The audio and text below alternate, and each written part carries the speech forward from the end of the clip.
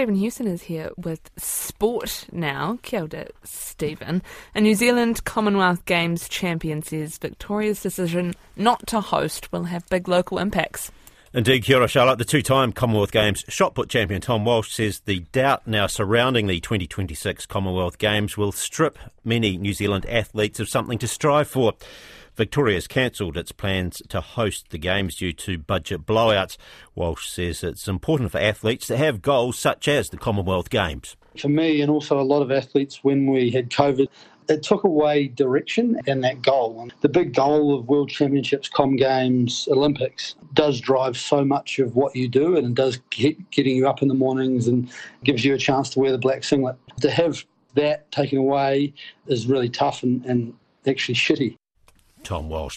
FIFA boss Gianni Infantino has reminded New Zealand football fans to make the most of the opportunity to see the best players in the world play at the upcoming Football World Cup.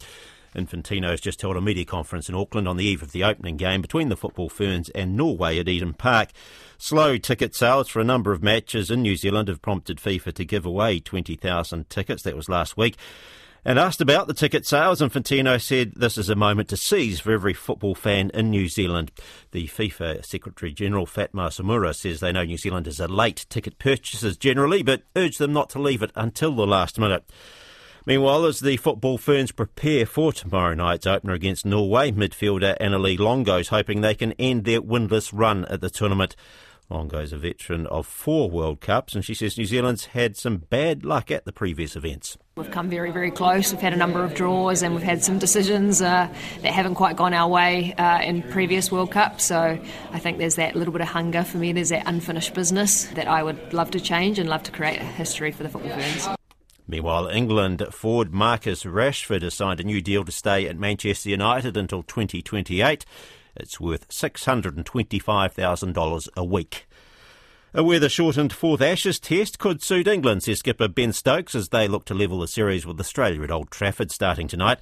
After victory at in the third test, that cut the deficit to 2-1. England face another must-win situation to keep the series alive. Going into the last game, we were 2-0 down. We knew we had to win that, so I think that helped us a little bit. And maybe again with the weather that's predicted, that it might bring more out of us again, knowing that we might have to push the game on even more than we normally do. But, you know, we'll just have to wait and see, and if the weather is what it's predicted to be, then we might have to.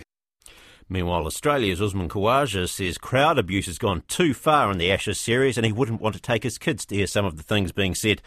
Khawaja was involved in an incident with MCC members following the controversial dismissal of England's Johnny Bairstow during the third test at Lord's.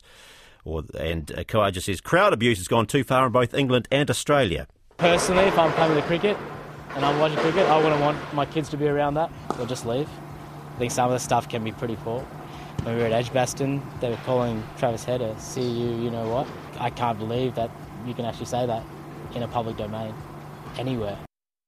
Organisers of next year's Paris Olympics are paying close attention to the long-term weather models as large parts of Europe bake in near record temperatures. France has escaped the worst of the searing temperatures so far, and the 2024 Games will mostly be held in and around Paris. A contingency plan is in place to adjust schedules, but there are no plans to change locations, according to organisers. And tennis legend Bjorn Borg's son Leo has celebrated his first ATP Tour match win with victory on clay at the first round of the Swedish Open. The 20-year-old Borg is ranked 437th in the world and he plays mostly on the ITF Tour, the lowest level of the men's professional game. Koina ngā pūrongo hakenikina.